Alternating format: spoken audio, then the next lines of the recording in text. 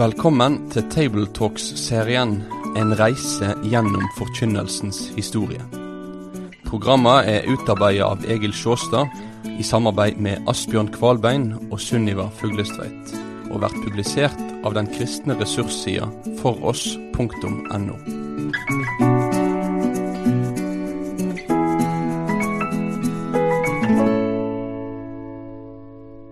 Ja, velkommen til en ny episode på denne reisa gjennom forkynnelsens historie. Nå har vi kommet til en som kalt Krysostomos. Det betyr gullmunn. Han ble i ettertid regnet med som den aller største predikant de hadde i oldkirka. Derfor kalles den østkirkens gullmunn. Johannes het han, og hadde tilnavnet da Krysostomos, som han fikk senere. Født i Antiokia i Syria i 347. Mor het Antosa, hun ble enke og la mye energi i å oppdra gutten i den kristne tro. Hun fikk etter hvert plass på en skole for han da i filosofi og veltalenhet, altså retorikk. Skolelederen skjønte at Johannes var en begavelse. Han ønsket å ha Johannes som sin etterfølger, men han innså at de kristne hadde røvet ham. Det for øvrig interessant å se at de to store i dette århundret begge hadde mødre med stor innvirkning. Augustins Monica mest kjent, men også Krysostomos' mor, Antusa, fikk stor betydning for sønnen. Et sted sies følgende om den tida han gikk på retorikkskolen. Antusas bønner omringet han i denne tiden som en mur. Ved det ble han beskyttet både mot hedensk lære og mot ungdomssynder. Johannes hadde sitt åndelige gjennombrudd i år 370, da var han 23 år gammel. Det var en meget asketisk retning han da har kontakt med. Han levde en tid som eneboer, men så ble han prest i Antiokias hovedkirke. Og som taler reiv han folk med.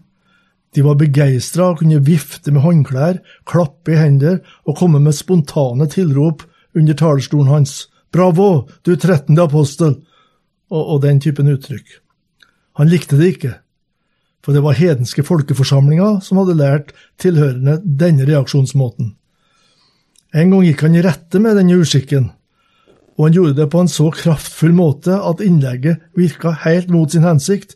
Det skapte høylytt respons og klapping. Episoden viser hvor sterkt retorikken preget folk i samtida. Å være en god folketaler var noe av det høyeste de visste om. Kulturen var preget av retorikken både i selskapsliv, rettssaler og i skoler. I 387 reagerte folket i Antiokia kraftig imot et påbud fra keiseren i Konstantinopel. Han ville øke skattene. Til slutt så velta de billedstøttene av keiseren og billedstøtter av hans familiemedlemmer. Men i ettertankens ro begynte de å grue seg for hva som nå skjer når keiseren tar hevn, for de hadde jo egentlig overreagert.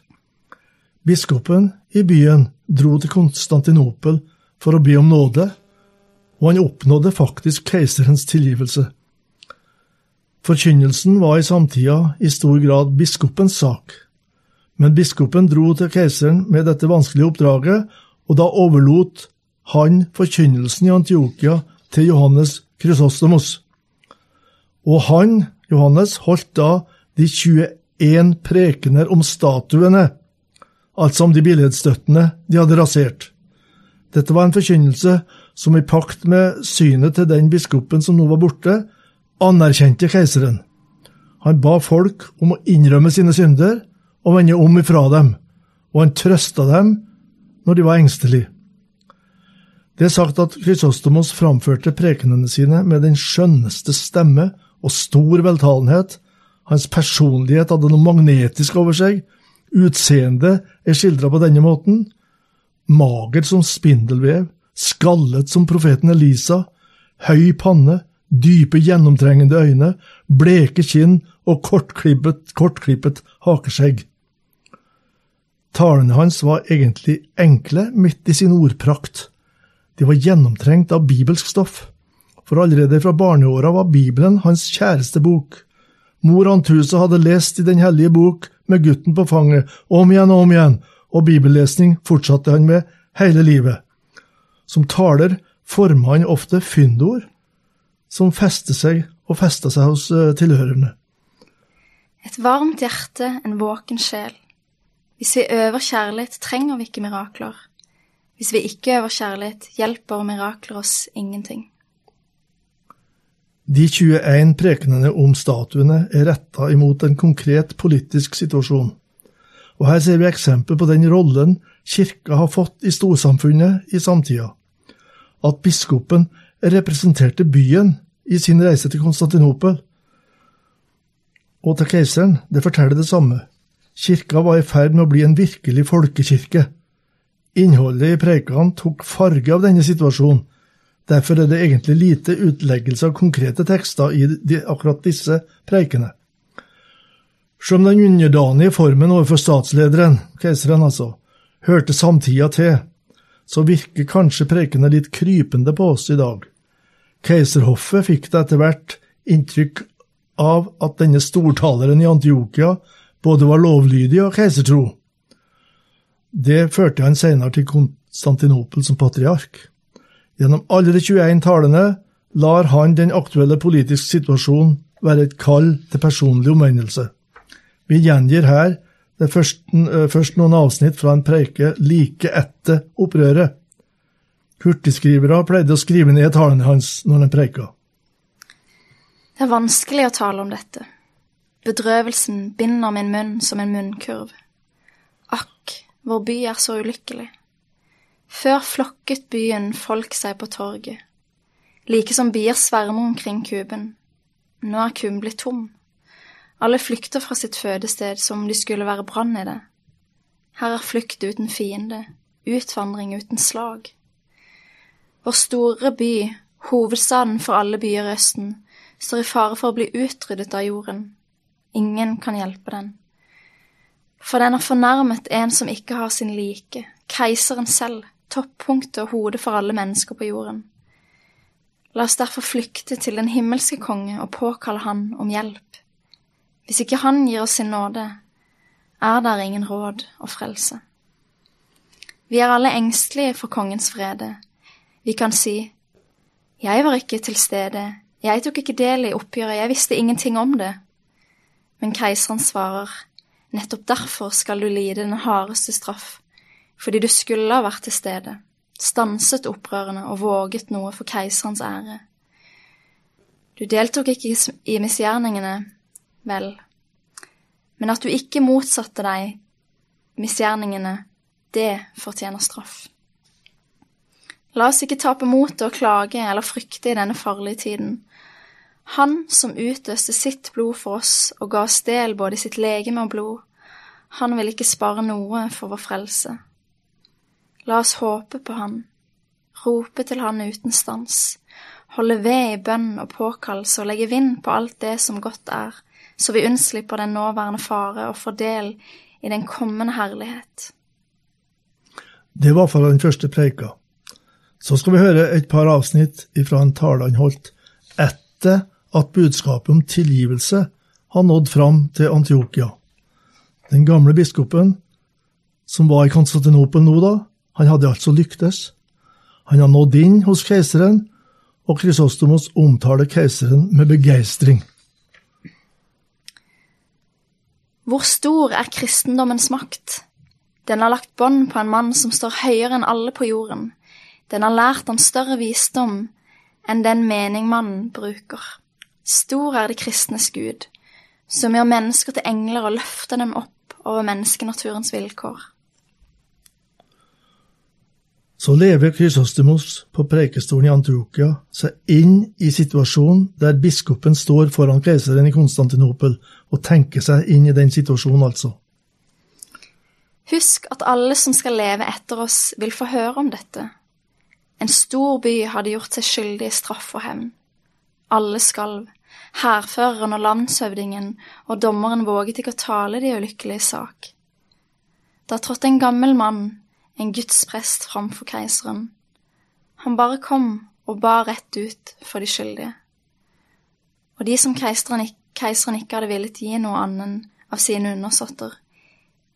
Det ga han den gråhårde gamlingen av ærefrykt for Gud. Andre sendemenn kom med gull og sølv og lignende gaver. Men, sier vår biskop til keiseren, jeg kommer til ditt slott med hellige bud og rekker deg dem. Jeg ber deg å etterligne din Herre, som daglig fornærmes av oss, men som likevel stadig gir av sin nåde. Dersom du, keiser, nå vil la det forsone og la din rettferdige vrede fare, da vil jeg dra herfra med stor frimodighet. Men dersom du vil frata byen Antiokia, din yndes, da vil jeg aldri mer komme til den, men la meg innskrive som borger i en annen by. Gud, la meg aldri få mitt hjem i en by som ikke er forlikt med deg, du nådeligste og mildeste av alle mennesker.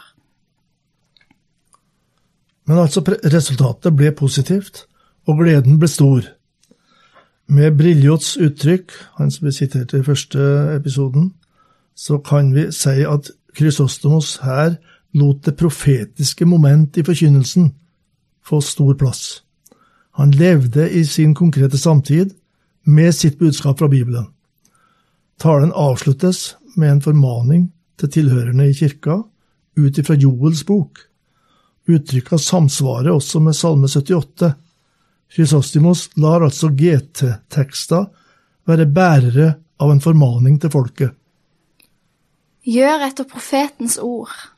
Fortell om dette til deres barn, så de kan fortelle det til sine barn, og de til slektene som kommer etter dem. Slik kan alle til verdens ende erfare Guds barmhjertighet mot oss, beundre vår keiser og oppmuntres til Guds frykt. Nå vet vi både av den hellige skrift og av egen erfaring at Gud styrer alt til vårt beste. Måtte vi alltid fordele i Guds barmhjertighet og arve himlenes rike ved Kristus Jesus, vår Herre. Ham være ære og makt fra evighet til evighet. Denne oppfordringen til de troende om å gi akt på Guds barmhjertighet, sånn som den nå har nådd dem via keiserens tilgivelse, den kan selvsagt tolkes som uttrykk for en servil holdning til den verslige øvrighet. Men Krysostomos sitt livsløp er ikke noe eksempel på en slik holdning. Han har svært liten lyst til å bli patriark i storbyen Konstantinopel. Og da han var blitt det, så levde han åpent i strid med hofflivets overdådige liv. Hans asketiske livsførsel fra ungdomsåra fulgte med og ble en indirekte dom over forfengeligheten i storbyen. Han gikk til denne patriarkgjerningen i Konstantinopel med stort alvor, rydda opp i misforhold og umoral blant prestene. Han kunne bruke sterke ord imot keiseren, så vel som imot keiserinnen Evdoksia. Han sa om hun er malt og pyntet som en egyptisk avgud. Og det sa han altså på Prekenhistorien. Ordets makt var stort i hovedstaden, retorikken var anerkjent. De kunne ikke bare avsette denne patriarken uten videre. Men så fikk da keiserinna biskopen i Egypts Alexandria til å anklage Krysostomos for kjetteri, fråtseri, blasfemi og så videre.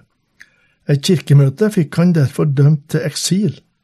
Likheten med noen av de gammeltestamentlige profetiske skjebnene er påtagelig.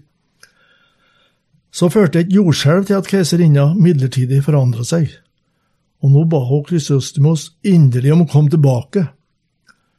Men hennes sinnsforandring stakk likevel ikke djupt. Hun fikk laget en sølvstatue av seg selv og inngia den med en vill fest, og da ropte Krysostomos ut i ei preike: «Ennå danser Herodias, ennå krever hun Johannes' hode på et fat.» Sammenligningen med seg selv, som døperen Johannes i konfrontasjon med hofflivets gleder, falt mildt sagt ikke i smak. For Krysostomos helt jo Johannes da. Og han havna igjen i eksil, og skrev en rekke brev til medkristne. Han klager ikke over sin skjebne, men formaner dem han skriver til på apostolisk vis, og han døde meget syk i år 407 i eksil. 35 år senere ble de jordiske levningene hans brakt tilbake til Konstantinopel og bisatt i apostelkirka. Keiser Theodosius II ba om tilgivelse for det hans fedre hadde gjort imot denne kirkens store folketaler og folkefører, østkirkens Krysostomos, gullmunnen. Før vi forlater Krysostomos må vi si litt om hans litterære produksjon. Han gjennomgikk store deler av Bibelen, blant annet Romerbrevet. Augustin leste dette med stor interesse i forbindelse med sin tilrettelegging av arvesyndslæren. Det skriftet som uten tvil har betydd mest i ettertida, det som har titelen Om presteembetet. I form av en dialog med vennen Basileios får Krysostomos satt ord på hvor høyt han betrakter presteembetet. Han forklarer hvorfor han selv vegrer seg mot å bli prest. Han sammenligner prestens rolle ved nattverden med offerpresten i Det gamle testamentet.